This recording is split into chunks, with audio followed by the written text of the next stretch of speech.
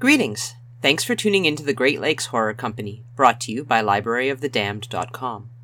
Today we're discussing one of the less pleasant parts of being a writer, rejection, and rejection letters. We're going to kick things off with a spirited roundtable discussion before the latter part of the episode takes us into a one-on-one interview with Jason White and author John Palisano. Right now, however, I'm going to hand things over to Sephra. Sephra, take it away. Rejection. We've all had it in so many ways. In the world of publishing, it's what makes or breaks careers. Or does it? On this episode of the Great Lakes Horror Company podcast, presented by the Library of the Damned, we are going to take a look at rejection letters, how to handle them, and what do they really mean. I picked this particular panel of personalities because we've all been on both sides of the editorial fence. We've all edited anthologies and may have had to turn some people away. And more, we're all writers and likely have had a few dozen or 100 rejections headed our way, depending on how far in our careers we are. To get the ball rolling, I looked up some famous rejections. And you know what? I think some of us have some of these memorized, to keep our self-esteem up. Lord of the Flies had 28 rejections. An absurd and uninteresting fantasy which was rubbish and dull, said one editor. It sold over 15 million copies. Gone with the Wind had 38 rejections and sold 30 million copies. Anne Frank, 15 rejections at 25 million copies. The Tales of Peter Rabbit was rejected so many times that Beatrix Potter published it herself. And she sold well over 45 million of those puppies. Carrie, as most of us horror writers know, was rejected 30 times and was even flung into the garbage can. One rejection letter read, "We're not interested in science fiction which deals with negative utopias. They do not sell." Yeah, that was for Carrie. Zen and the Art of Motorcycle Maintenance by Robert M. Pirsig was rejected 121 times before it was published. And a book I loved as a teenager, A Wrinkle in Time by Madeleine L'Anglais, I'm never sure how to say her name, was rejected 26 times before it was published. Yet it went on to win the 1963 Newbery Medal and became an international bestseller, 8 million sales and counting. Animal Farm by George Orwell was rejected because there's no market for animal stories in the USA. Dune by Frank Herbert was rejected 23 times before it was published, yet it is considered one of the best-selling science fiction books of all time. Harry Potter and the Sorcerer's Stone was rejected 12 times, and J.K. Rowling was told not to quit her day job. Twilight was rejected 14 times and sold 17 million copies and spent 91 weeks on a bestseller list. So that's some food for thought for you there. So now I'd like to go on and let's introduce ourselves. I'd like to introduce our round table, and I'm going to invite each of you to introduce yourselves. So first I'd like to start with Andrew Robertson. Please tell us a bit about yourself, Andrew. My name is Andrew Robertson. You can find me on Twitter at AndrewAwesome76. I'm a writer and editor, podcaster, and bassist for Toronto punk band The Blackouts. And I've got a lot to say about rejection letters, so I'm looking forward to this. Next, I'd like to have Danon, is it Haas? Oh my goodness, I'm butchering your name. Just introduce yourself. Hi, I'm Danon Haas. I'm a lawyer, legal publisher, been a screenwriter for many years, and a massive horror enthusiast. And I too have a lot to say about rejections. Great. And Julianne Snow. Hi there, I'm Julianne Snow. I am a writer, and I am one of the co-founders of Sirens Call Publications, a small press that focuses on dark and edgy fiction. And you know what? I think we've all been rejected at least once, so that's something to say. And I'm Sephra Jerome, and I'm a horror writer. I'm the Ontario chapter head of the Horror Writers Association and a co-producer for this Great Lakes Horror podcast presented by the Library of the Damned. And I have edited 2 anthologies, Beach Boys, which was a summer of Gay Boys on the Beach, and Lovestrology, which was sex astrology signs. I edited both those books for Ravenous Romance. And yes, having been a published author for over 20 years, I've been rejected many times. First, we'll start from a writerly point of view. When you get a rejection, what do? I mean, after you cry, of course. Do you send it right back out? Do you throw it away? Do you try to fix it in any manner according to what the rejection letter said? What do? Andrew? Well, it depends on what stage of my life I was at for this one, because I had the unfortunate distinction of winning 2 writing awards before I ever submitted anything for publication. I was 18. I won the Dion Brand Award for Young Writers and the Toronto Centre for Lesbian and Gay Studies Award for Young Writers. So I thought I was the shit. And I figured that whatever I was sending out there, someone should be accepting, because didn't they know I won these 2 awards that maybe no one had ever heard of, or no one cared about. And I had no idea how many award-winning writers were out there that either had the same mindset as me or would tell me, you know what, we've all got awards, so move on. So I used to have fussy little tantrums, and I figured that the person didn't know what they were talking about. They hadn't read it properly. They didn't understand how brilliant I was. With age and experience, I decided that it was something that I needed to learn from. And it took a really long time for me to come around to that, to realize that there's something to learn from every rejection. And I figure we'll probably talk about a bit more about that later. But yeah, initially I figured that they were stupid and they didn't know what they were talking about. Now I have a much different way of dealing with rejection letters. And I also realize now that I'm older, you've got to constantly be producing and putting things out there. So you get a rejection, but you still have 5 things out there. So you don't dwell on it. You just take it, you look at it, you determine what may have gone wrong with it, or maybe it was the wrong avenue, and you send it out again, and you just keep sending it back out there. Great. Damon, do you have things to say about when you get rejected? Yeah, I thought Andrew's advice was really good. For me, with screenwriting, I started out, not having an agent, so I was sending out a lot of query letters to agents and to producers. And I would, send out the letter. This was like, at the beginning, it was before email, really, so I was kind of sending them out, snail mail. And I would send a little postage-paid envelope I would include in it, and then they would send that back if they were interested in actually reading the script. So they were just kind of reading a teaser. So, I would send out a mass of these query letters and then kind of sit back and hope that at least a few come in. And once in a while, a few would come in. But the vast majority, I just didn't ever hear anything. And to be honest, I kind of got used to that right from the beginning. And I think it's one of these things that the more rejection you have, the more you can handle. So, and the rejection doesn't stop. So eventually I did get an agent, and I was thinking, okay, well, things are going well. But then you can even start finding rejection even with your representation. There were some scripts that I wrote that my agent didn't like, and my agent didn't really want to push to producers. So, there's kind of, you've got to have a really thick skin. And so when, they say that. I was going to ask, when your agent rejected your script, do you just throw it away, or do you keep it and think they're stupid, or?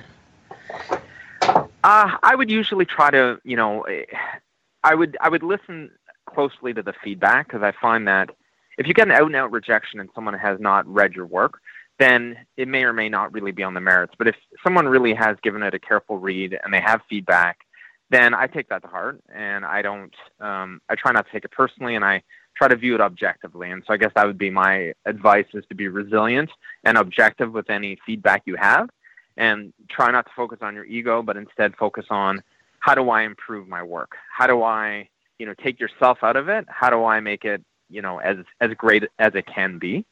And then in terms of, that particular agent, yeah, some of my projects I had to shelve because she wasn't interested in promoting it, which is tough to take. But maybe she was right?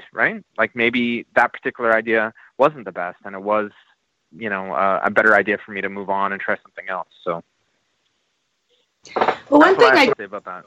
Yeah, that brings up a point I actually hadn't thought to discuss. But when it comes to being rejected by your agent, because I have an agent too, not for screenplays, but for books, and sometimes I would send her things, and she would never actually reject them, and I'd always just send her proposals. I never sent her the full books, but I could just tell she wasn't interested in it. And I guess with an agent, you want to make sure they're excited and interested about whatever they're trying to push for you. Because if you go, oh, come on, it's really good, and then push them to say they're representing it, we don't know what they do when, you hang up the phone. They're just, laugh at us, or do they send it out, or, you know what I mean? So I guess when an agent rejects something, we can file it away, but it doesn't mean it's bad or not sellable. It's just that agent, and I'm saying this more for the people listening, not to you, because you already know this, but it's just, it's more like the agent doesn't want to take it on because they don't have the enthusiasm for it, but it doesn't mean the project itself would never sell. I don't believe, unless, it's just pure crap that you wrote and no one will read it, or,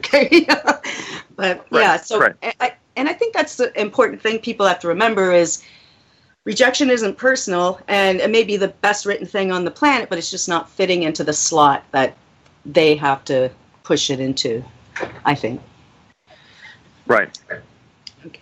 And Julianne, what do you do when you get rejected? Do you cry? Do you send it out? Do you fix it?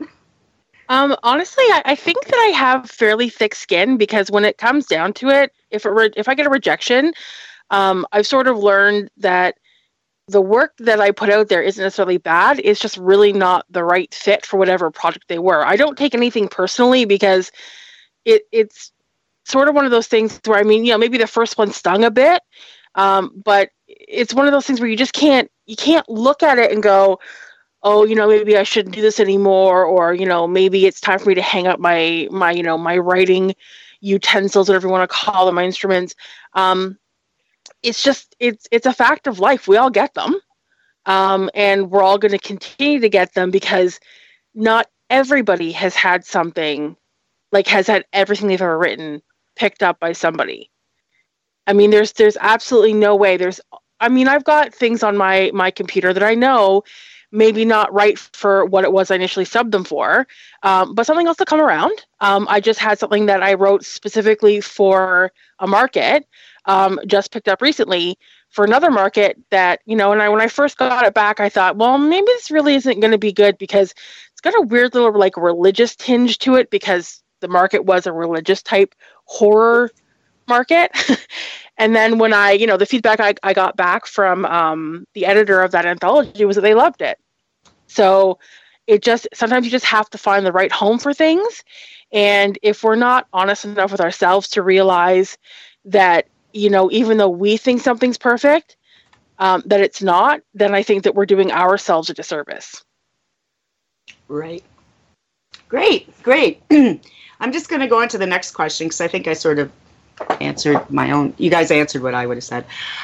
So I'll answer this one first myself. What is your favorite rejection letter or rejection experience of your work? I've been rejected so many times. Like Julianne says, you just realize, you have to fit it somewhere else and all that. Of course, sometimes, if you're working on a big project, you can really cry, and it can be really upsetting. And then other projects yep, out it goes again. But so back in the 90s, there was splatterpunk and all this stuff happening. And, I'm a horror writer. And so I wrote a couple of stories that were rejected. And nowadays, they may be rejected still. They both ended up being published, and both were up for awards when they were. One story was called Release, and it's about a girl who, gets a drill and drills a hole in her head to let the voices out. And, I had 3 different editors tell me they wouldn't publish the story because they were afraid people would do this. Yes, my story is going to entice people to pick up a drill and drill a hole in their heads. They haven't done their history. That's trepanning. It was really big for a while. Yeah. And that's the whole thing. I know. And now that we have internet and stuff, maybe it's different. But back in the 90s, before internet existed and all that, like Danon was saying, you're putting the stuff in the envelopes and mailing it out, and you wait like 6 months to get your little self-addressed envelope back or whatever. And it was totally about trephination. That's what it was. It's because I'd seen a couple of documentaries on it on TV, and I got all inspired, and that's how that went. I even wrote a sequel to it called No One Listens. And then the other story, just keep drilling those holes. The other story was called, I forget what the other story was called. I think it was called Mother's Love or something like that. But it was based on something that happened to me in real life when my kids were small, and I was bringing home my little 4-year-old from the music conservatory in Toronto, and we had to take the subway, and I had my other son was in the stroller because he was a baby, and so we're getting on the subway, and the stroller got stuck, and I'm trying to push the stroller through, and then my older boy Adrian tripped and he fell, and then the subway doors shut and started to go, and he was being dragged, almost being dragged by his foot to his death on the subway, and then people freaked out and opened the doors and pulled him in, right? And so that was terrifying and traumatic, and so I had to write a story about it. But in my story, the baby doesn't make it, and he does get slammed against the wall, dies, and then the mother's overcome with grief and wanders down to the subway all the time looking for her dead ghost baby. And, it's sad and depressing, but, I got my shit out with that. And people wouldn't publish it because they said it was too depressing, but then eventually someone did, and actually it was republished a couple times. So those are kind of like my favorite rejection things in that way, because they did go on to do things. And I was telling those stories to my son the other day, the one who was the baby in the carriage. I said, how that story was rejected, and he's like, but it's horror. Like, why are horror writers rejecting horror editors rejecting horror stories? And I'm like, I don't know, because both those stories were horror, and I was submitting to horror places and extreme horror places sometimes, and so that always struck me as odd. But I guess maybe my very favorite rejection letters were the ones I'd get from Don Doria at Leisure, where I'd send him entire manuscripts, and he'd write me really nice letters back saying he loves my writing, but my books were just too fantasy or science fiction-y. They weren't straight horror. So I would take his rejection letters to heart, and eventually was able to produce for him 4 horror books for Leisure. So in that case, the rejection letters were great because they gave me advice on how to actually get in the door. So I babbled on enough for me. Now, let's see. Favorite rejection letters or experience of your work? Julianne, would you like to answer that? My favorite rejection was disguised actually in a weird kind of a way, because the editor wrote me back and said to me, it was for a story that I had written called Dr. Franken Squirrel. So it's a little bit of a kooky story, but sometimes I like to write kooky because that actually adds an interesting level of horror to the horror. So he wrote me back, and I submitted it for a B-movie anthology. And I thought it was perfect. But they were looking for giant monsters, and unfortunately, Dr. Franken Squirrel was a short, little, diminutive kind of man who liked taxidermy. So he rejected me, but then he wrote me back. Literally, I got one email, and then I read the email because it happened to be in my email. And then as I was finishing that email, I received a second email from him telling me that he would like to contract my story immediately for an anthology that my story had actually sparked an idea of. Wow. So it was kind of the rejection was, he was very, very, he said, he loved it. It was great. It just didn't fit. And, I'm thinking, okay, I understand, it was a long shot kind of a thing. I happened to write the story. It was one of those stories that you write and it, for some reason, everything comes out on the page almost perfectly. There's not a lot of reworking you have to do. And it's just the story flows from your fingertips, and it's super quick. Mm-hmm. And you think to yourself, how long has my subconscious been working on that? So when he wrote me the second one that said, hey, I actually want to put it in this other anthology that, is actually not the idea itself, but just the idea of the anthology as a total, came together because he's like, what am I going to do with the stories that I love, but I can't place them anywhere? So he was like, I'm going to make a best of. So he was like, I want to contract it right now. And we're good. And I'm like, okay. So it's interesting to me because the rejection really was sort of disguised in an acceptance. Yeah.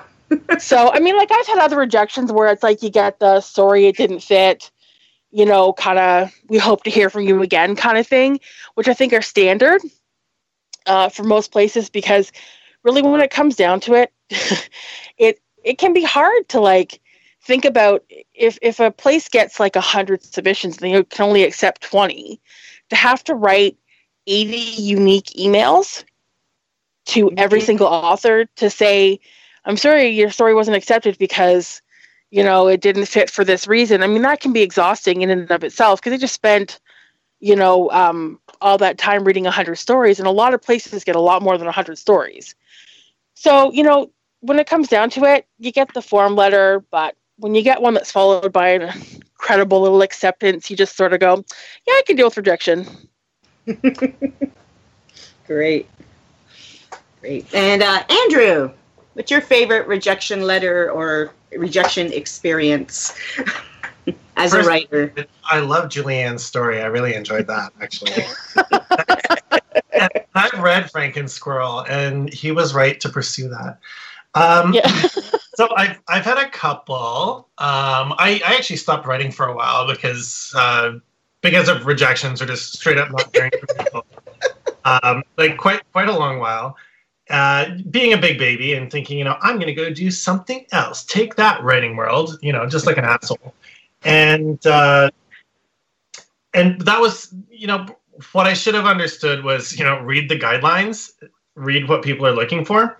And so I have been over the past several years, but I did get a rejection letter from this magazine that didn't even have an issue out yet. And the guy writes back to me, and he managed to, disguise the rejection letter as an insult. And he says, this really isn't what I'm looking for. You really need to read the magazine. And I was like, yeah, when you actually put out an issue, I will. I was like, what kind of asshole are you? Like, I read the guidelines, just say it's not what you're looking for, because there's no point of reference. And, since then I've seen this slim volume slithering out once a month. And what I want to do is, just because there's that hostile part of me, I want to go back and say, you should really read the instructions on how to use Photoshop. But anyways, that aside, I submitted a story to a Queer Cthulhu anthology that never came to pass.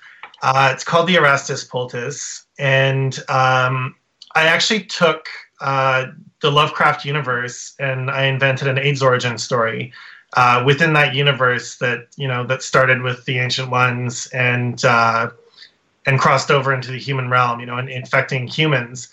And I sent this off, and the editor loved it, but apparently the publisher did not. The publisher was not having it. I'm not sure if it offended his sensibilities or whatever, but I mean, it was queer and it was Cthulhu. So I was told it wasn't happening. And I felt kind of bad about it, because the editor clearly wanted it, but the publisher didn't want to touch it.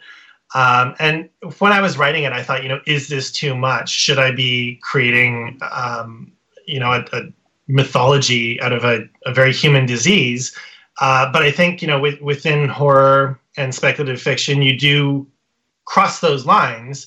And if people didn't cross those lines, then we wouldn't have some of the most brilliant work that has come out of the genre, because you need to test those boundaries. And at times you need to write something that makes you uncomfortable. So I thought, what, fuck it, it's fine. I'll just hold on to this. And the entire anthology ended up getting canceled. So that didn't sting so bad. So maybe he just hated all the stories. Yeah, maybe. Who knows? Maybe they were all a little, heartburn inducing. But, I sent it out again. I sent it out to Stitch Smile Publications, and they picked it up for their premiere issue of their magazine that's going to be coming out soon. So, whereas, one publisher can give you a slap in the face because they don't like what you've done with your horrid little imagination, there may be another publisher that totally gets you. And not putting the pen down, I think, is really important because, like Julianne said, sometimes a story will come flying out of you and you think, how long have I had this in me?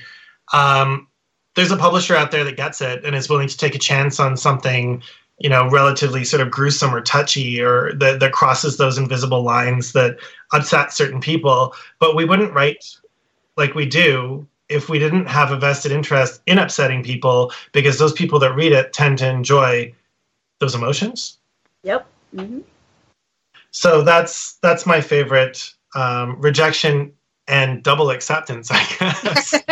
That's great. Yeah, when you guys are talking about these stories that just fly out of you, that's what happened to me with the Release story, where she drills her with a hole in her own head. I sat down, the baby was asleep, both the babies were asleep, and I just started writing this thing. And yeah, it only took me a couple hours, and I to this day, it's 20 years old, that story, and I still look it over, and there's still nothing that really needs to be done to it. It's like, yeah, I wish I could write all my stuff like that. But we all. Like the one I've been owing Julianne for a little while now. Oh, yeah. All right, and Danon, do you have a favorite rejection letter or experience or story about your work? Yeah, I don't know if I have a favorite. I'll tell you. Well, none of them are favorites. We know that. I'll tell you about my favorite / worst rejection, or maybe I can tell you about a few. The one was so the second script I wrote, basically on which I was able to procure an agent. That one got good coverage from a studio that I really respect.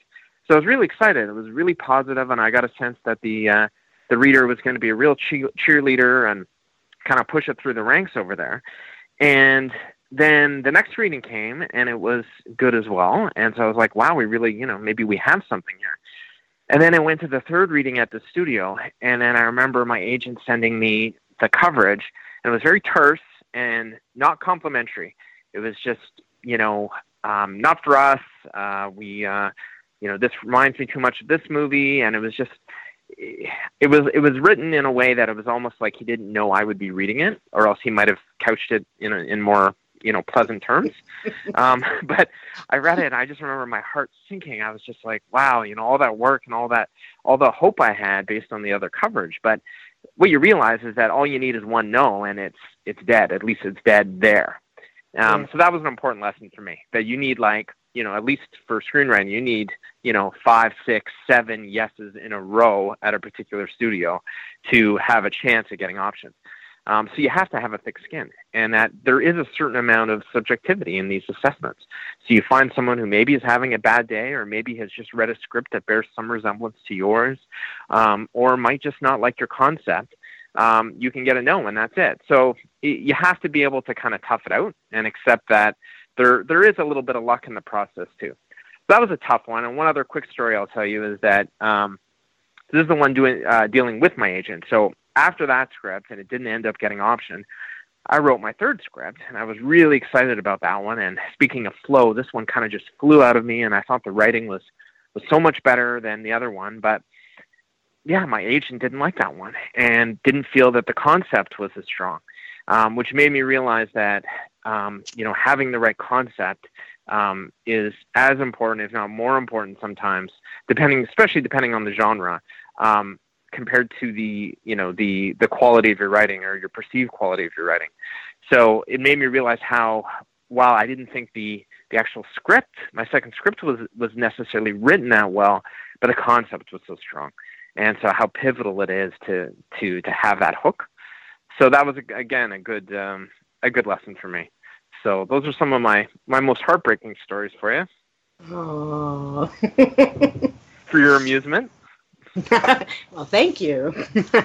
And okay, I'm trying to decide whether to ask the question. Yeah, okay, I think I'll go to this one next, because then we'll put on our editor hats. Because there's the idea of, as Andrew was saying, getting, you write a thing, or Julianne too, you're writing specifically to a themed anthology and you get rejected. And sometimes, and I've had it too, where I was asked to write a story for an anthology about absinthe, the drink, the Green Fairy, and there were a few of us, and it was this big thing, and it was back when the internet was first invented, and this publisher was doing this thing, and he was promoting it at World Horror, and then so they had I think it was 10 really famous writers, and then there was 3 or 4 newbies, and I was one of the newbies that got accepted, and you got paid a lot of money for that, and we all got paid. It was I think it was $1,000. It was good money, real money,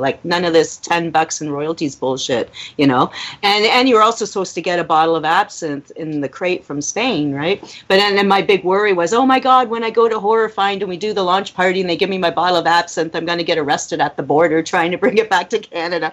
But anyways, then it all collapsed and died. So then I had this absinthe story. It's what the hell do I do with this? And then, there's all the absinthe stories from the accepted anthology floating around by some famous writers. And then there's all the hundreds of rejected ones floating around. And so this is what happens with the themed anthologies. Editors will see a flurry of, oh yeah, that must be from that, Cthulhu anthology that got canceled. Now everyone's seen the Cthulhu, you know what I mean? And oh wow, now there's a shitload of Alice in Wonderland all of a sudden, and so on. So, so I guess I'm kind of asking 2 questions in a way, or you can just give your opinions on, you write for these themed anthologies, you get accepted, you get paid, and the project is canceled. What do you do? Or even if you just get rejected, what do you do? I'm writing a story for this phobia anthology, and my particular phobia is about someone who's afraid of numbers.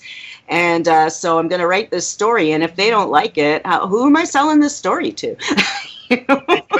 There's a math and horror anthology coming up. Yeah, exactly. So, Andrew, do you want to talk about this idea first? Because it was kind of your idea.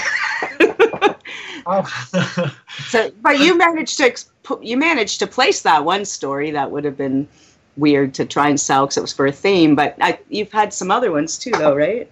Yeah, I mean, in some cases, what I've done is I've tempered the subject matter. So, some of the stories that I've had rejected that were intended for queer horror anthologies, I've just taken out a bit of the sex references, or depending if it's horror erotica, maybe there's a lot of queer sex, and that doesn't necessarily need to be the focus and something else that I'm sending out, or if it's themed on a certain emotion or location. You have to do a pretty thorough overhaul to make it suitable for another anthology, because a lot of them now are incredibly specific. It'll be religion and the Civil War, and that's what we want the focus to be. And you put your time in thinking you have a great idea for this very specific theme, and then when you get the rejection, I think for those it's a lot worse, because you think, well, what the hell am I going to do with this now? Who's going to want this?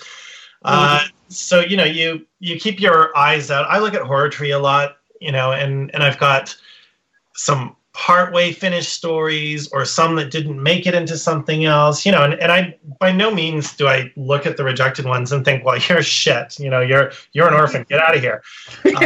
There's, you spent the time to write it because you think that there's something worthwhile in there. But I think it's important for anyone, myself, anyone else, when you're repurposing something from your very own slush pile, you've really got to go in there and change things up, because if you just send it out and you're relying on the editor of this new magazine or anthology or whatever the case may be, blog, e-zine, if you're relying on them to reinterpret it for you, you're just going to get another rejection. So in general, I mean, I enjoyed the act of writing, and with each new call for submissions, I generally want to create something new. But for some of them, I've just looked at the call and I thought, you know what, I have something that's so close to this. I mean, the Erastus Poultice, I did actually pull back on the graphic sexual content and shifted it more towards horror than erotica. and that's what worked for that piece. But there's all sorts of way to repurpose. I think you just got to be really conscientious about it. I agree. Julianne, do you want me to ask the question again? Or Yes, please. Okay. My little sentence is, of course, there's the whole experience of getting an acceptance letter, sometimes even getting paid, and the project is canceled. What then? Especially if it's a themed anthology. You know what? It's something that kind of Robert Andrew touched on a little bit. It's you write so hard for these themed things, and every once in a while, like you write something like I have a story. It's called "The Tates Have Eyes," and it's about potatoes because I really wanted to get into this potato anthology that was out there. I don't know why, but I really wanted to be in it, and I thought I had a great idea about some killer potatoes. It didn't really quite meet with what I guess the editor was looking for. Even though in my mind it's the best potato story out there. Well, I'm sorry, I have to stop you for a minute. What is potatoes? Like, is this like a cookbook theme, or was it a horror? No, it's an actual horror anthology. It was when I first started. In Ireland? Hey, listen, stop laughing, okay? When I first started writing again, Potato Head. when I first started writing again, because I did take a break when I went to school and kind of did all these other things like worked and stuff like that. So I started writing again, and I saw this call, and I was like, "Ooh, that's really interesting. I wonder if I have a potato story in me." And I did some thinking and realized that yes, in fact, I had a potato story in me, because I think we all do. I really think we all have a potato story in us. Actually, so I wrote it. I was really proud of it. And she didn't like it, but you know what? Tater's gonna tate, and that's fine.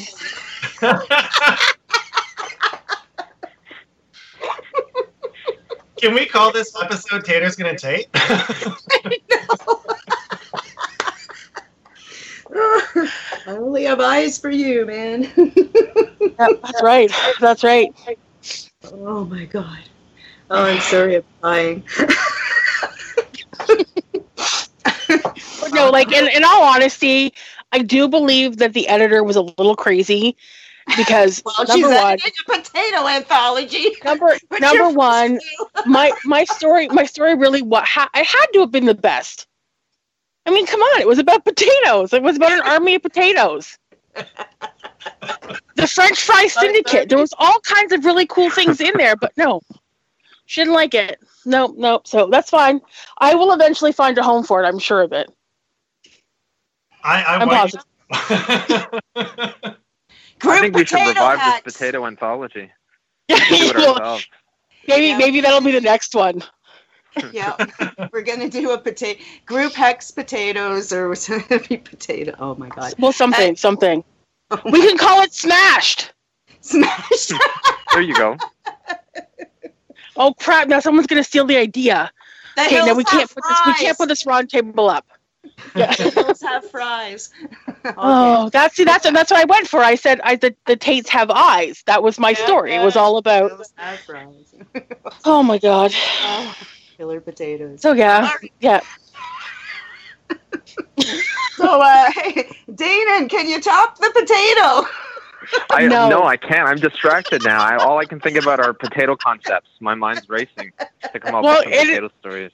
Isn't it great though? Because when you think about it, like you read. Sometimes you read a call and you go, "Oh man, no potato." And you're like, your brain goes in 5 different directions.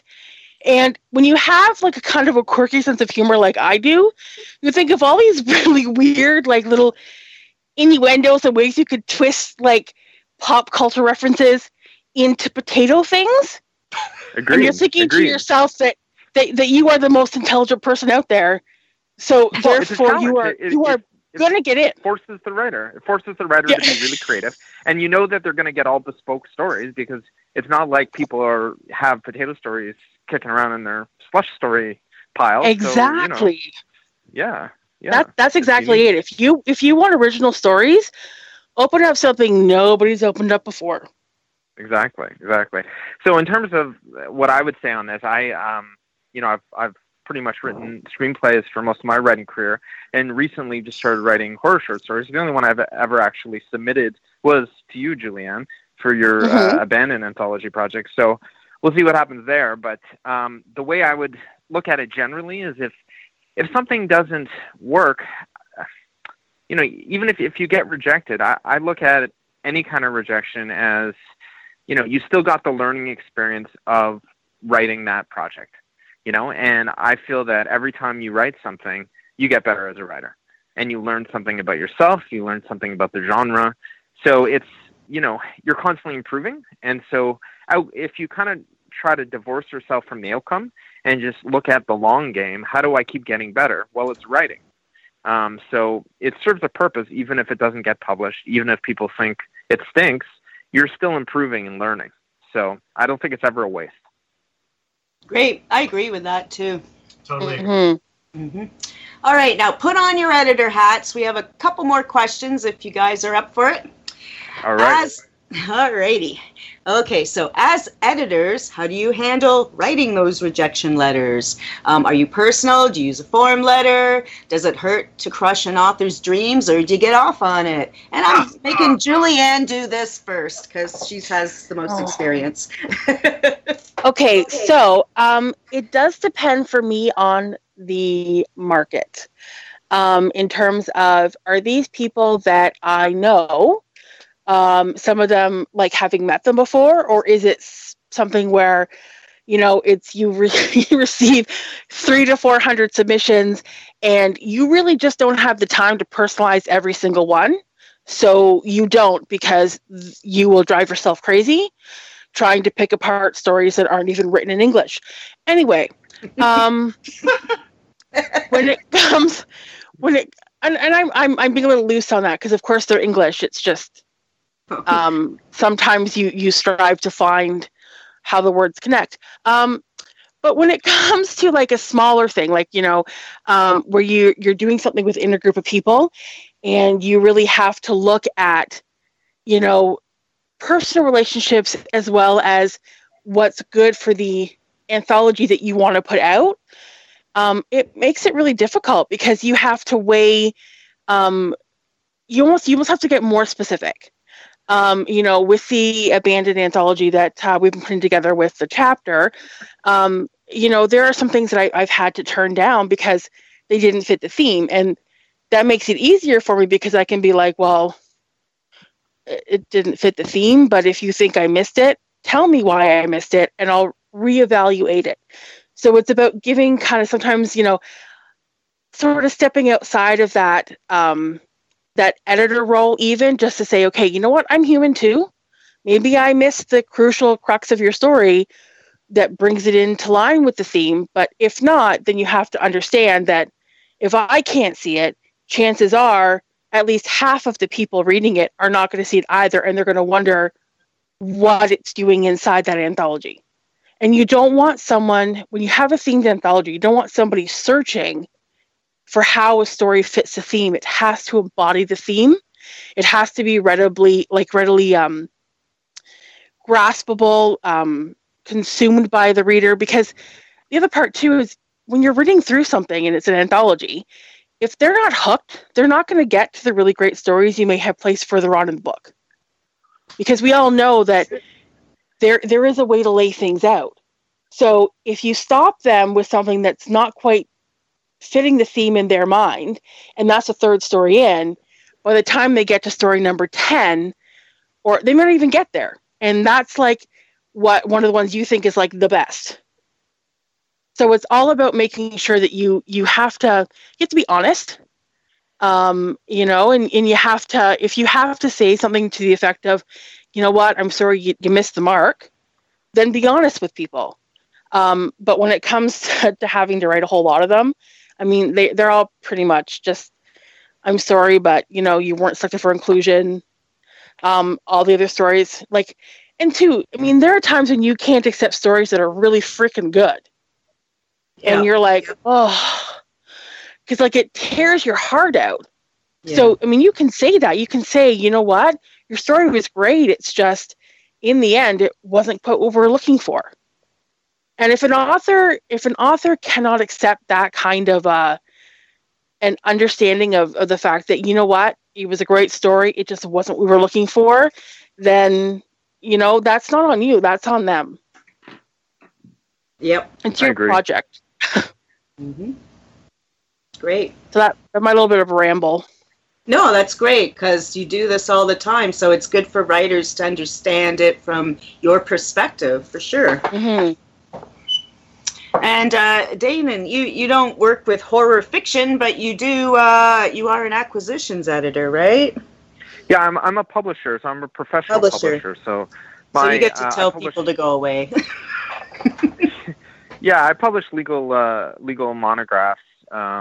And, I don't get a ton of unsolicited proposals. I'm usually going after the people that I think are the authorities in the field. But I do, I would say maybe once a month I'll get a proposal, or once in a while even an unsolicited manuscript. And, I do personalize, because they're kind of few and far between, I do personalize my rejection. And I try to be nice, and I try to be encouraging, and I try to thank them for their interest in the company, because I basically don't want to burn any bridges. While that idea or that manuscript might not be the right fit, their next one might. And I still want them to come to me. I still want to have a chance to be able to assess it. And they may become a real force in that area of law, for instance. And if I have burned that bridge and left a bad taste in their mouth through my feedback or lack thereof, then I've lost out on a future opportunity. So I do try to provide some feedback. I will even suggest other publishers that they might want to go after if it's not quite the right fit for my portfolio. So I do try to be encouraging. I do try to be helpful. And I do want to see what else they have in case, their next idea is a blockbuster. Fantastic. And so you're saying how you solicit work from people, and I know I'm at that point in my career where people ask me to do stuff for them, and usually that means they're taking it regardless of what it is I turn in. So have you had experience with, you've asked for something, you think they're doing something, and they've totally gone down the garden path, and you're like, oh man, we can't use this. What do you do? Or have you had that happen to you? Yeah, it happens quite a bit where projects will come in and they're not really as we had discussed. So they're not really written for the right market, or it's incredibly undersized, or the tone of it is off. But we have some staff internally who can help guide the writer and kind of massage some of the content and get them back on track. But again, the way you message that, it's like positive, focus on what they've done right, and then help them work towards fixing some of their kind of shortcomings. But I always try to message it with clarity and with a certain level of encouragement, because being a writer, I know how much work goes into these projects and how important it is to the authors. Have you ever had anyone have a big suck attack and just march off with their stuff and say you don't know what you're talking about and they're not going to take your help? No, I've been able to avoid that. Yay. And once they sign the contract, we have copyright, so they can't actually walk away with the project.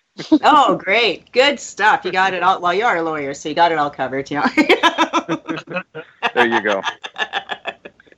Oh, fantastic. And Andrew, what do you do? Have you had to reject people yet for the projects, or are you able to accept everyone still, or what's happening with the second round of being an editor?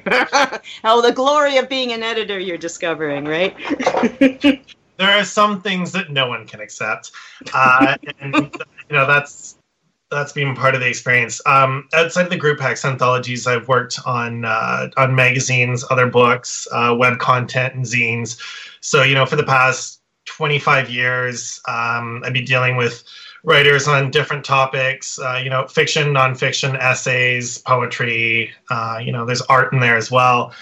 And I think one thing that people need to learn is there's, if you're going for something like, say, a themed anthology, read an anthology that's edited by someone who's an expert, like Ellen Datlow. I'm thinking the doll collection.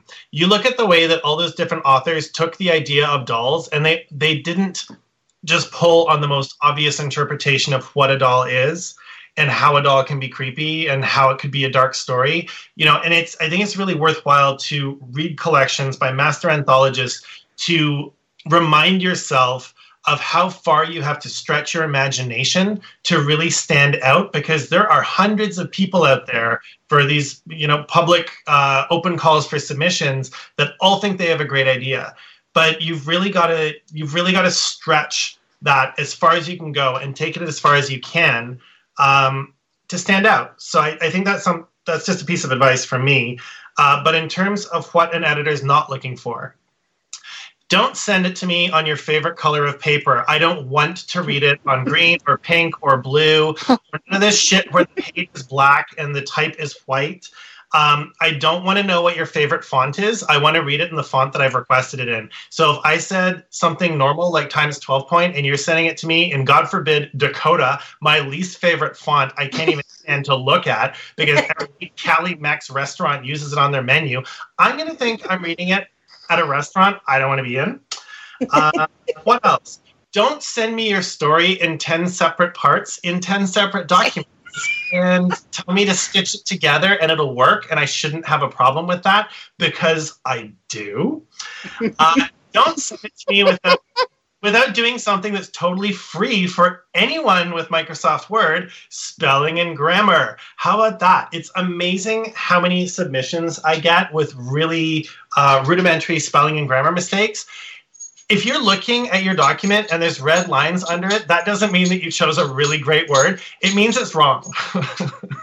And you need to go back in and fix that shit because I don't want to look at it. And I'm just going to respond to you and say, go read the guidelines. And I think that's fair. And I'm not even kidding. I got a submission that was in 10 different parts. They weren't even numbered. I was expected just to... They're not even numbered? No. Oh, fuck. I can't even imagine. I know, my mind is blowing up. Yeah. And don't send me something for a themed anthology that comes with an explanation for why, even though at first glance it doesn't fit the theme, this it really does.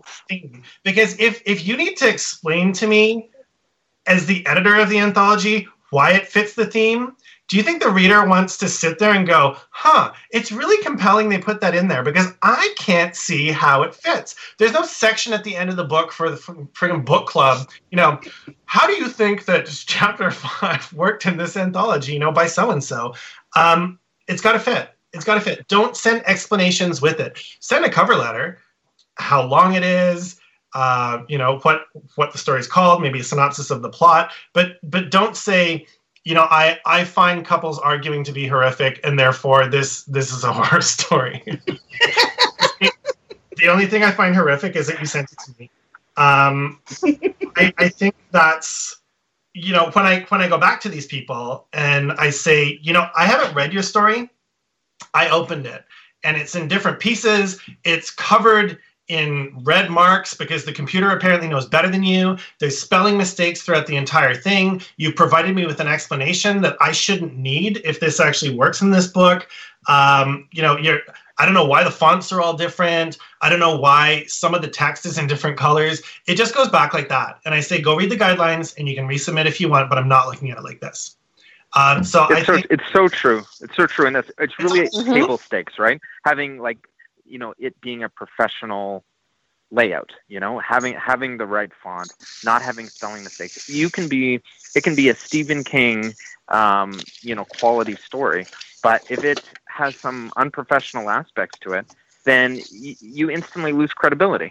And so like that stuff just has to be, it's table stakes. It has to be, it has to be there's no, you've got no choice about it. You have to make sure that you cover all your bases when it comes to the basic look of it and how professional it is.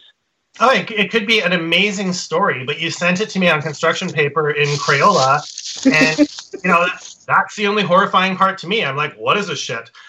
So what everyone should do is look up something like the Shun manuscript format, if only to remind yourself that when you send an editor a submission, your name should probably be in the document. There should probably some contact information should probably be in the document, maybe the name of the story, because I have 2 submissions for a current anthology that I put everything in a folder and I went to look through it, and I had to go back through the emails because the person had no contact information, page number, title, anything in the actual story. And this is a published writer, and I thought, how did you do it this time? Yeah, that does happen a lot. I especially now that we have the wonderful world of Facebook. I see, just the other day, one of my friends was saying, I read this story for an anthology I'm editing. It's an amazing story. I want to accept it, but I don't know who the hell sent it. Oh. And she's like, if you sent me this story, and she said a tiny bit of what it was about, like, let me know, because you didn't put your name on it. It's crazy. I mean, give yourself a checklist and just go through that checklist before you send it out. And no colored paper, no colored fonts, none, unless you're doing a children's book. Even children's books, they don't want colored fonts. They want the artist to put in the colors. That's true. It's just, just send it all plain and normal and easy to look at. Because I don't want to think that I'm looking at a MySpace page. There's a reason that went down the tube. Agreed. Like a friggin' bejeweled envelope full of glitter. It's like, no, you just irritated me, actually. I'm done. I'm done complaining. Someone's going to listen to this and know who they are. And you know what? Hey, your story might have been good. Send it back. Just glue it together and put your name on it. Stitch the damn thing together in one document. Yeah. All right, and yeah, I guess we're winding down now. I mean, we could talk about this for hours. I have so many questions, but we should probably wrap this up for this time. Maybe talk about it again another time. I'll give you each a chance to give one last thought, anything you want to say as a writer or editor about the rejection letter subject, and then just give a little bit on where people can find you online. So I'll go back to Andrew for a minute. So Andrew, any last thoughts, and where can people find you?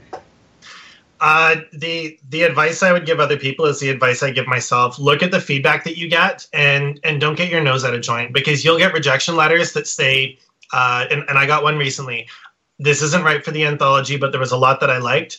And I got about 10 notes. And then this editor said, I'm willing to see a rewrite. And I'd be stupid not to. You're that close. Do the rewrite. Take the advice. Don't think that it's perfect and it's going to find another home. Do the rewrite, keep both versions, and, see what happens with that, because the feedback that you get is gold. And, as much fun as I make of all the, ways that people try and stand out, etc., follow the guidelines that are given for each call or whatever you're going into. There's a reason. Is someone eating chips? I know. I keep hearing all this rustling. It was like a rain stick, like soothing noises to end the show. It might be a cat in the background. Oh, the cat with a rain stick and a potato. There's a that they give you those guidelines. It's because that's how they want to read it, and there's probably a lot more reasons to it than that. So, do yourself a favor and just stick to that. Listen to feedback. Don't think that you're Stephen King right out of the gate, because I'm sure he even has to do rewrites now and then. And to find me online, to tell me that I'm wrong, you can find me on Twitter. Twitter at AndrewAwesome76, AndrewAwesome76 on Instagram, and Andrew A. Sutherland on Facebook. You can also find this podcast online at the Great Lakes Horror Company on Facebook. Great. Thank you. Danon, do you have any last words for our people as an editor or a writer, and tell them where they can find you, hunt you down, and fling their books at you. For sure. Yeah, I think my overall advice is, as I said, resilience. You have to, if you're in the arts, you have to believe in yourself. If you don't believe in yourself, your ability to create fascinating characters, to create unique worlds, no one else ultimately will. So you have to have the confidence that, you know what you're doing, you're improving. It's a gradual process, but that if you stick at it, you'll keep getting better. And that's really the only realistic goal that one can have. And not to allow your self-esteem as a writer or particularly as a person hinge on other people's validation.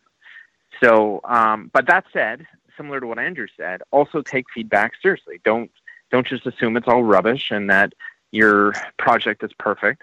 Really look at it as objectively as possible and then try to take your own ego out of it and do what's best for the story. So that's my overall advice. You can get me on Twitter at Hosman. And yeah, best of luck for everyone out there. Great, thank you. Julianne, any final words of wisdom? Well, I don't know how much wisdom's going to come out of me at this point. It is kind of late. But one of the things I think people need to really stop and do before they want to accept something is to read the guidelines. Something that Andrew had mentioned before.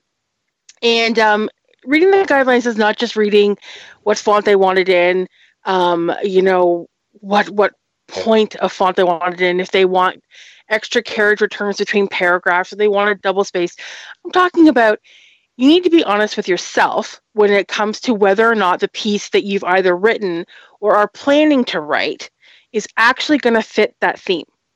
Because sometimes you can actually, if you've already written something and it's sort of sitting in your folder of things that haven't been quite accepted yet, or have been sent out and have been rejected before, if you're just gonna blindly send it out to the next anthology that you see come up, and you're writing a story about, say, Jack the Ripper, and somebody wants a story that has to do with potato, like a highly, potatoes potentially, but there could be a potato Sherlock Holmes story or a potato Jack the Ripper. You never know.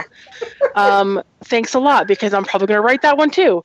But yeah, if they want a story about fly swatters, heaven forbid, that somebody would actually come up with that idea, but there's one hanging on my wall, so it's going to be something now. Seriously, if you know that your Jack the Ripper story is not going to fit something, then don't send it.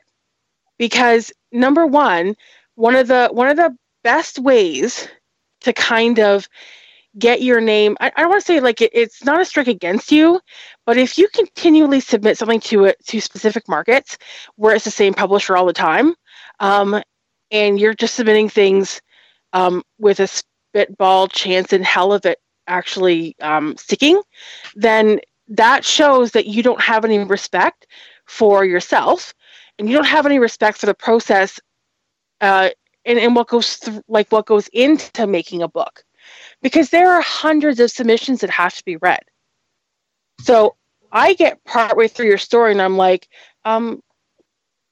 where does this involve what I asked for?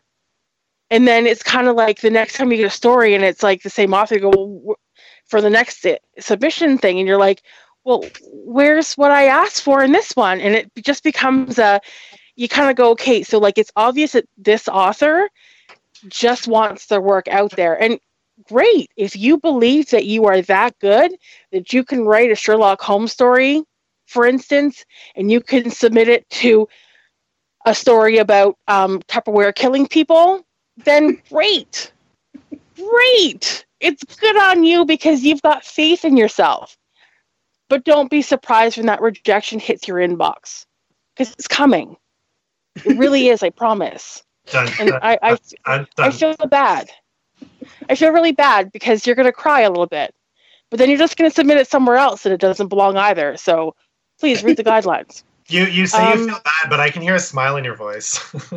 Well, it's a little late. It's a little bit late. I've had a long day at work. I might be a little bit punchy. So, those people that don't know me should understand that I'm a little bit quirky, have a weird kind of sense of humor. So, yeah. So, I mean, sometimes I go for the joke when I don't really have to, but I go for it anyway. But yeah, no, seriously, like when it comes down to it, look at what it is and be honest with yourself, because you can save yourself heartache if you cry over rejections, because some people do, and that's fine because that's who you are. But if you're the kind of person who's just gonna turn around and, oh, I'm gonna throw it at this wall because it might stick there. Well, just find something where it'll fit. I mean, Horror Tree is something that Andrew's already mentioned. It's a great place. It's got almost every single dark market out there that's open right now.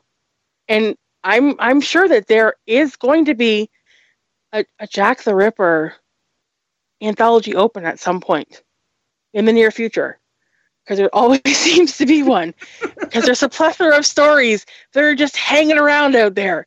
So just wait, bide your time, just wait for it, maybe work on it a little bit, make sure that you've done the spell check and you put it into a really good font that people can read, and it's formatted correctly where it's not like it breaks across the page in weird ways. But hey, anyway, if you want to find me online and you want to hear more of my wonderful humor, because I know you guys are dying to hear more of it, you can find me online on Twitter. I'm at Canadian Zombie Writer. That's CDNZMBIRYTR. It's phonetic. Trust me, when you see it, you'll get it. Or you can find me on Facebook, Julianne Snow. I'm just sort of hanging around. I think I might be one of the only ones, but there might be more, but they're just replicas, so it's fine. But they don't write about potatoes like you do. No, nobody does. Nobody does. No. The Crocker Report. Nobody writes. Nobody writes about potatoes like I do. No, absolutely not. Nope. Are you on Instagram or anything, or? I am, but I don't understand how it works, so I'm there, but I'm not really. Okay. I'm hoping at some point somebody will take pity on me and help me. Because you could put so many pictures of potatoes on there, man. You know what? I could put so many pictures of a lot of things on there, but I still don't understand how it works. So, like, take a picture and post it at the end. It's just pictures. What is it with Instagram? Why can't you repost things? Like, wouldn't that be? Isn't that the whole point about sharing? Yeah, like, why? I see so many cool things. Although Andrew's managed to send me a couple things, so there is a way, but it seems like you can only email things, but you can't repost. I believe you have to download another program to do it. So so you've got Instagram, and then you've got like something called like Repost. I know that much, but like I don't know, getting pictures on there. I don't know. I just don't know. But I am there. I think I'm also Canadian Zombie Writer there. It's kind of like my thing. You know. Right on. And and I'm Suffer Jerome, and you can find me at sufferjerome.ca. I'm on Instagram, Suffer Jerome, Pinterest, Suffer Jerome, Twitter, Suffra. I have 2 Facebooks. One's a personal one, but it has like 4,000 people, so come on in. So that's Suffer Jerome. Then I have Suffer Jerome Author. I don't know why I have the author one now. Well, I used to try and keep my personal one and my author one separate, and it's just too hard. So now everyone's over on the personal one. Anyway, so thank you very much, Andrew, Dana, and Julianne, for joining me tonight and telling us all about rejection. And thank you, and have a fantastic night. Thank you very much.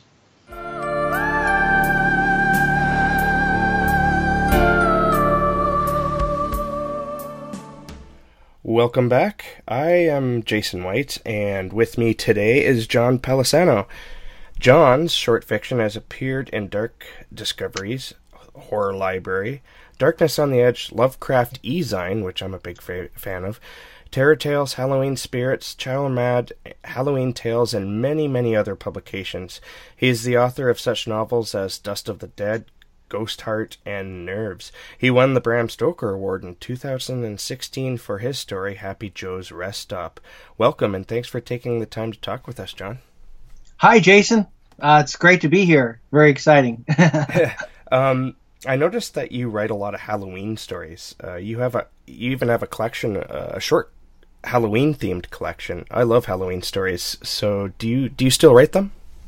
Yeah, absolutely. I mean, I think so many of people in the fiction community grew up just loving Halloween. And you know, the tagline to that little mini collection is, you know, our most favorite time of the year, you know? Yeah.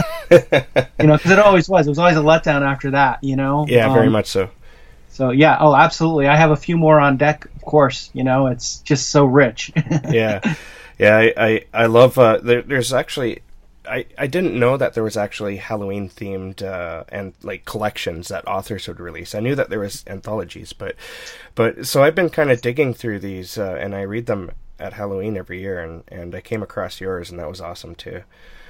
And one thing I didn't mention in your introduction was, you've interviewed some pretty famous people, from Robert Englund to Slipknot's Corey Taylor. What was it like? What was it like talking to those people, and did you run into any egos?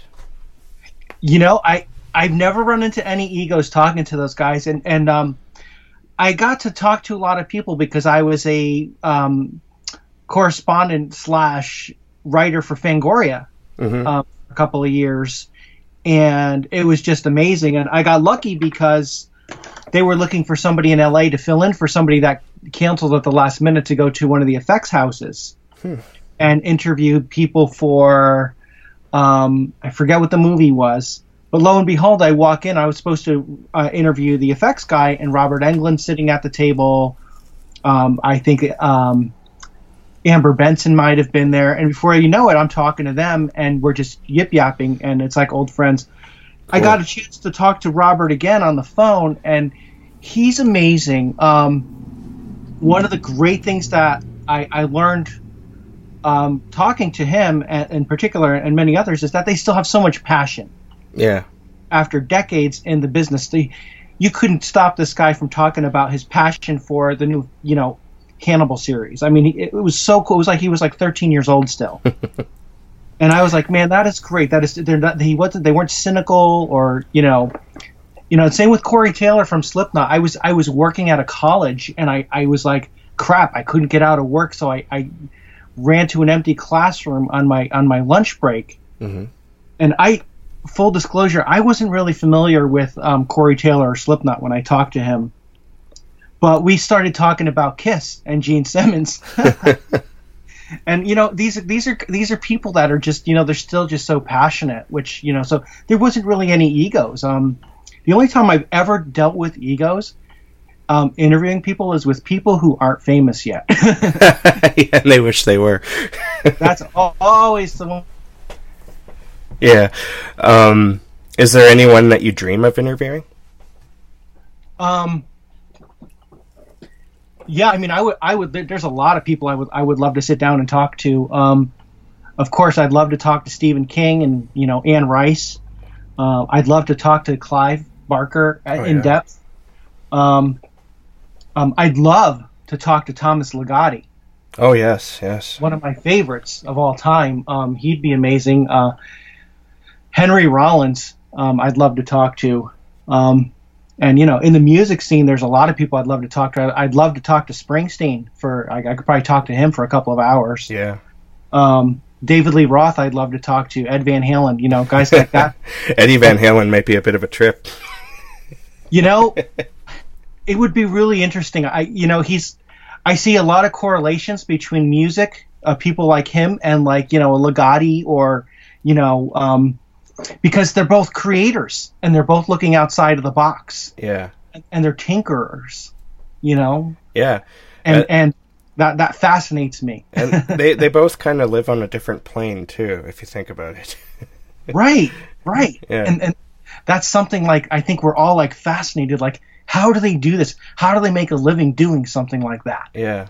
Oh, it's, you know, what still drives them after all these years. Yeah. You know, I think that's really what I'd love to get to the heart of. Yeah, that would be fascinating.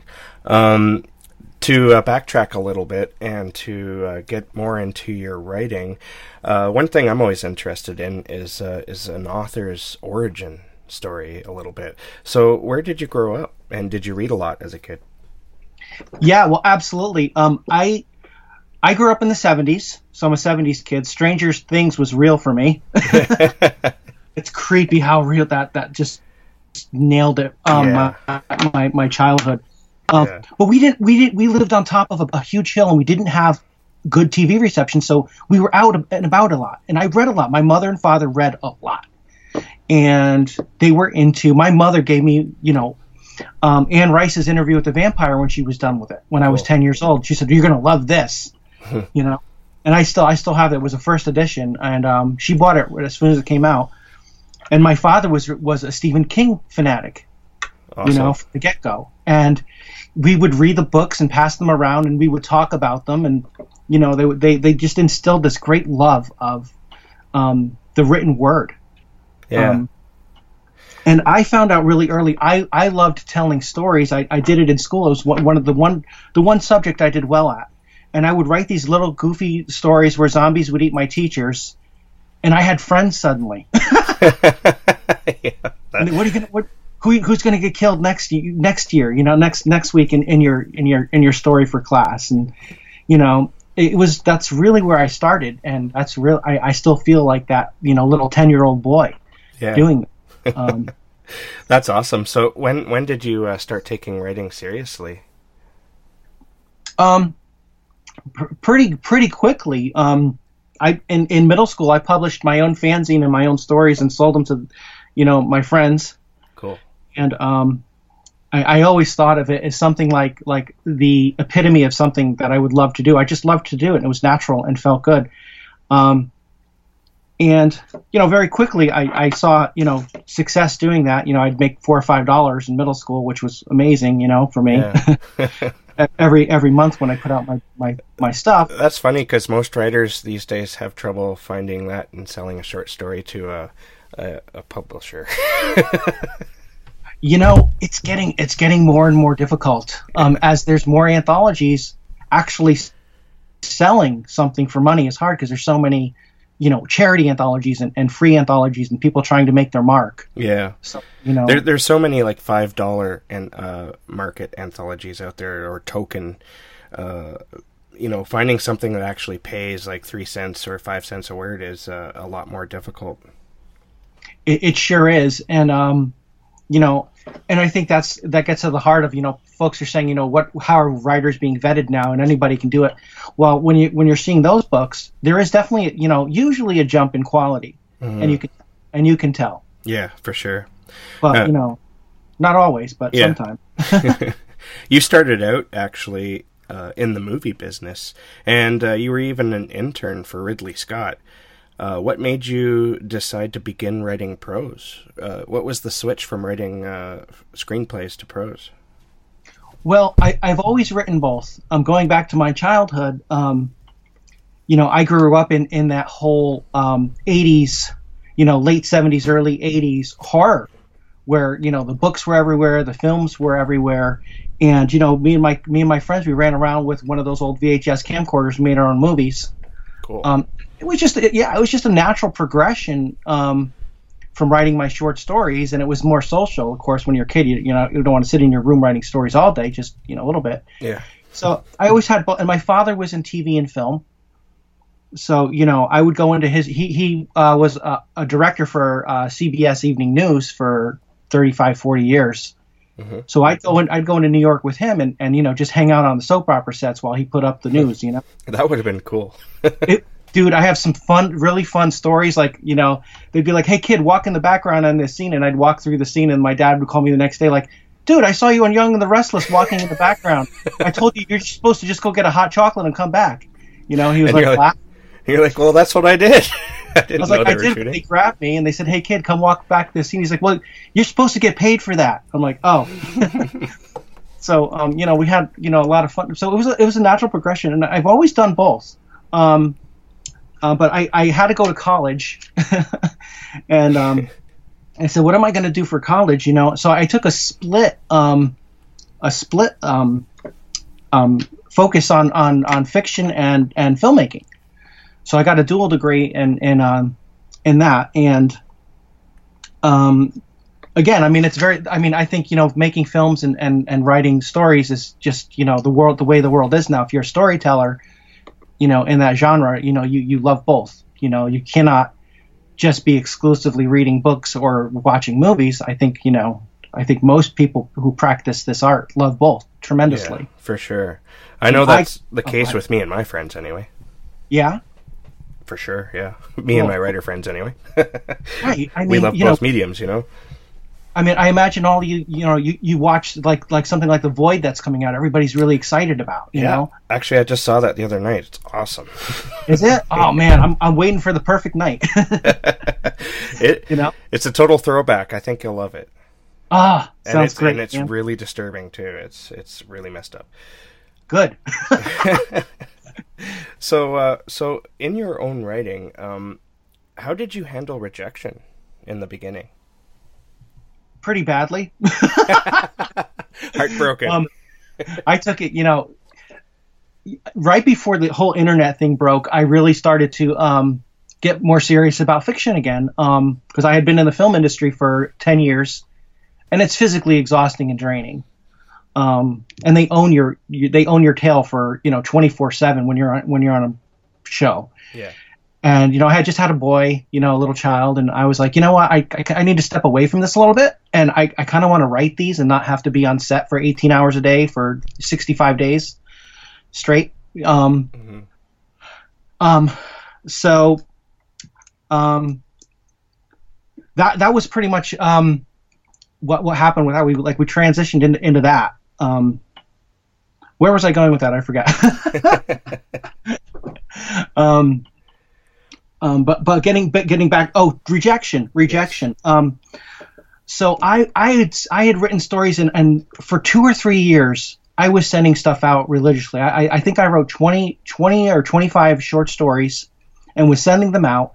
And this was at a time when no email submissions accepted, paper only, and turnaround was like 18 months. Yeah. Man, it was brutal. And you'd get a letter back, and they'd be like, "Yes, we're going to hold this for further consideration." You're like, "Oh my God, dude, this story is going to be old news by the time it ever."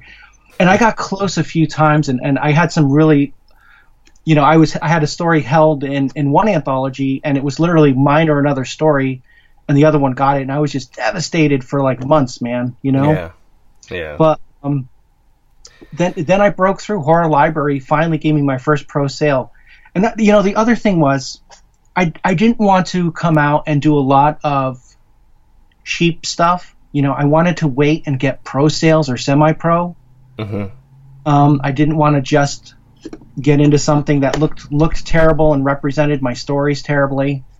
Because at the time it was, the things that weren't professional weren't really professional at all. It's not like the last few years you've seen a huge rise in quality of indie press thanks to the computers. Yeah. And the programs have gotten a lot better, and the layouts and everything looks really good with CreateSpace. But before that, they were just god awful. and I was just like, I don't want to be in those. I'd rather not have anything than be in that. Yeah. So I waited, and I finally got into Horror Library 3 with The Haven. And it was such a validating moment. I mean, I took pictures of the box of my copies on my porch. I was so excited. But, honestly, and when you read my bio at the beginning, I was like, oh my God, who's that guy?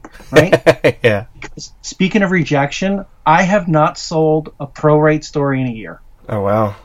I've gotten tons of rejections this year, and it's after winning the Stoker. Yeah. Yeah, actually, that kind of goes into my next question. You already answered. Do you still get rejected? But how do you handle it today when you get rejected? Because like you said, you've won the Stoker, you're an accomplished novelist, and yet you still get rejected. How do you handle it? Much better. I don't take it personally because, I've edited a few anthologies, and I know what it's like. I know how difficult a process it is, and how everything really needs to just fit to make that thing float. And I respect that. And I also know that, a story not sold in one place will probably find a home if it's of a certain quality of mine. At some point, find the right home, the right fit. Yeah. So, sure. I always keep that in mind, that, it's not, one rejection isn't game over. Yeah, exactly. It's, so. So I was reading your blog, and I came across a piece of advice you had on finding time to write every day, because that's I would say probably one of the biggest complaints most people have is that they don't have the time to find to write every day, but you had some pretty interesting things that I even do, and I was wondering if you'd be willing to share your ideas about finding the time to write. Well, of course. First of all, if you want to write, you will find the time. You know, you need to make it a mental priority. Yeah. Because we were talking about movies and TV shows, and in this age, there's so much noise coming at you, and you have to find that discipline. You have to say, I'm not going to go on Facebook for 20 minutes. You know, I'm not going to binge watch 3 episodes with the latest Netflix. I'm going to watch 2, and that last 20 minutes, I'm going to write. Yeah. And believe it or not, just that little tiny bit of time, you can be very productive. For me personally, I find my mind is sharp and I do my best work right when I wake up. Because the day hasn't worn me down. I'm not exhausted. You know, I don't have 600 things hitting me at once. And so for 15 or 20 minutes when I wake up, I grab my phone, and if the house isn't burning down, I'll just work on something. And, you know, the phones or a little laptop now are so easy to write on. Yeah. It doesn't have to be. I give my permission. It doesn't have to be perfect. The punctuation doesn't have to be perfect. I just have to get words down, because I can fix punctuation when I'm falling on my face. Yeah. But coming up with that raw material, you can't. And I think, you know, if every writer did that every day, if you're doing 250 words a day in 15, 20 minutes, which is just average, easy clip, you have a short story every 2 months, or you have 2 chapters on a novel. Yeah. Every month. And at the end of the year, you've got a novel's worth of writing done. Yep. I actually use my cell phone, and it surprised me that you mentioned that, because I haven't talked to too many people who use their cell phones to write, but it's so much easier these days because you have Google Docs. You can also get Microsoft Word for free, and all you need is an account. Well, same with Google Docs, but it saves everything online, and you can keep it all backed up. It's not going to get erased or destroyed by a fire or something. True, and those are amazing programs, and you know they sync live to your computer and everything else. And I love Google Docs. That's my go-to app. And even folks who don't have that, or they don't have a phone that supports that, they all have the Notes app. Yeah. You know, I used the Notes app when the iPhone first came out to write stories in. And, you know, it was hokey, but man, if I had a half an hour lunch, I knew I could do 15 minutes at lunch. Yeah. And every week I'd get a short story down on my lunch breaks. And, you know, your mileage may vary and the quality may vary, but that's true of anything, you know? And you, like you said, you can fix it later when you do have the time to actually sit in front of your computer. Right. Right. That is such a benefit, you know. It is such a benefit, and you can do it. You know, you could do it in the dark. Yeah, that's true. You can wake up and you can capture your dream, and you know you can just roll over, and you don't have to be like, you know, sitting upright, and you can just kind of, you know, slowly work on something, and you know it's great. It's such a gift. Yeah, and it really is. I think every writer should be able to have no excuse to say I don't have the time. Yeah. And if I may just make a quick aside, I think a lot of writers, when you first start out, they feel like they need to be in a certain space and they need to kind of go through this method acting kind of a thing to start writing. Yeah. And, you know, you have to learn that that's not realistic. Yeah, not in this day and age with everything going on. Now, with your own writing, you've experienced some bad luck recently with Samhain or Samhain going out of business. Now, this makes some of your work suddenly without a home. Is there any plans on getting those books back into print? Absolutely. I have a couple of options available at the moment. I'm really weighing. I've had, at the same time, Bad Moon released my first book to me, Nerves. It's kind of crazy timing. So rather than going with a third party, I said, let me try self-publish. Let me clean this up, make the cover and everything, and see how it goes. And because I wanted to see what that side of it's like with an actual novel, and that's going pretty good. I've actually made, I hate to say it, but I've made more dough, not a lot more, but I've made more dough doing that myself than I did with the actual publisher. Cool. 2 months. You know, I'm not a huge name, so I'm not going to get huge sales. Even if I partner with somebody, I'm not going to probably get, you know, thousands of copies out of the gate of my books going out. But it's kind of nice to have that control. But on the flip side, I am one man, and it's a lot of work to put your own stuff out. So there's a few presses that I've talked to, like that maybe we're gonna put them out through them. Mm-hmm. But it's it's a lot to it's a big decision. Yeah, very much so. Your most recent novel you just mentioned is Nerves. Can you tell us what that one's about? Well, Nerves is the story of two brothers, and they can shoot nerves out of their fingers, and they can either take life or give life when they do so. Okay. But they can't do it at will like an X-Men. They can, but it's extremely painful, and it wipes the hell out of them, and they have to use it judiciously. And there's a whole mythology behind it of how they got those gifts, and why they got those gifts. And there's a witch named Ogum who basically got their family into a really awful pact, and he comes back calling, and he wants payment, as these bastards tend to do at the worst possible time, and they want to take out people you love to pay them back. So, it's a very I would say Nerves it's more like a dark fantasy. Yeah. And that's I actually put that as the category, like dark fantasy and magical realism, because it's much more that than a traditional horror. Mm-hmm. And it's so that's what Nerves is about. And I actually wrote half of a prequel / sequel to it that I should really get back to, but so many ideas, so little time. Yeah. Well, it sounds really awesome, and I hope that everyone will go and pick up a copy and check it out. Do you have anything coming out soon that you're able to talk about? Yeah, I have a new novel. When Sam Hain, and that they said that's the correct way. That's the American pronunciation, is what they said. We can go with that if they want.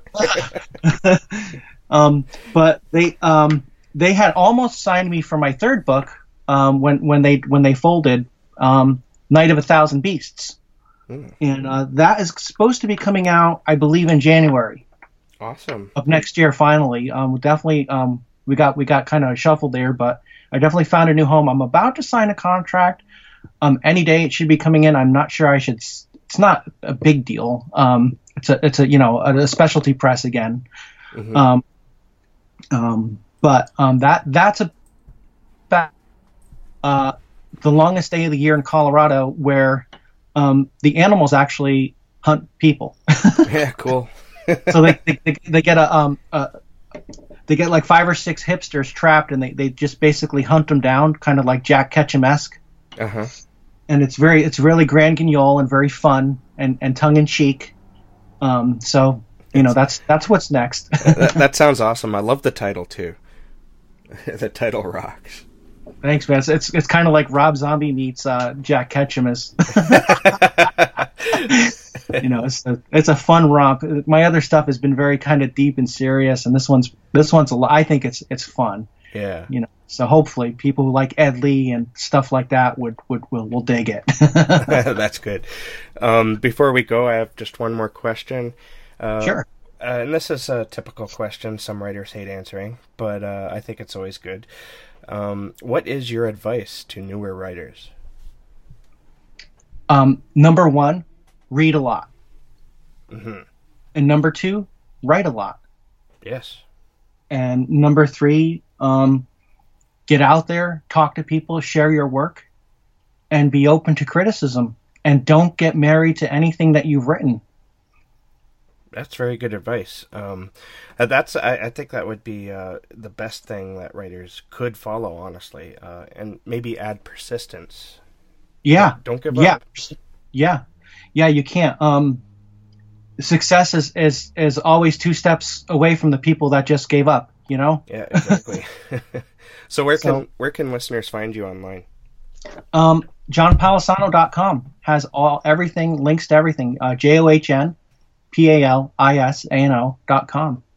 And I recommend people go check that out, because you have some pretty good, cool blog entries too that like the one I mentioned in the interview here, because that one I found fascinating for the reasons I mentioned, but there's other great posts in there as well. Oh, great. Thanks, man. All right. Well, thanks for talking with us, and we'll talk to you again.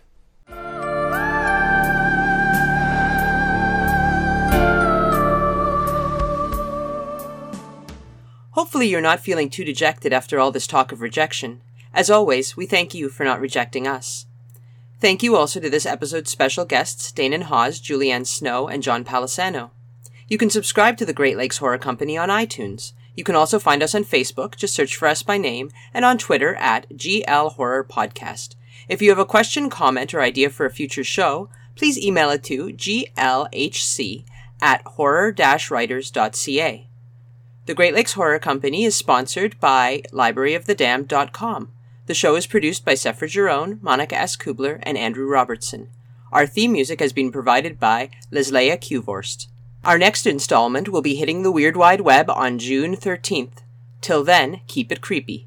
And don't be afraid to befriend the things that go bump in the night.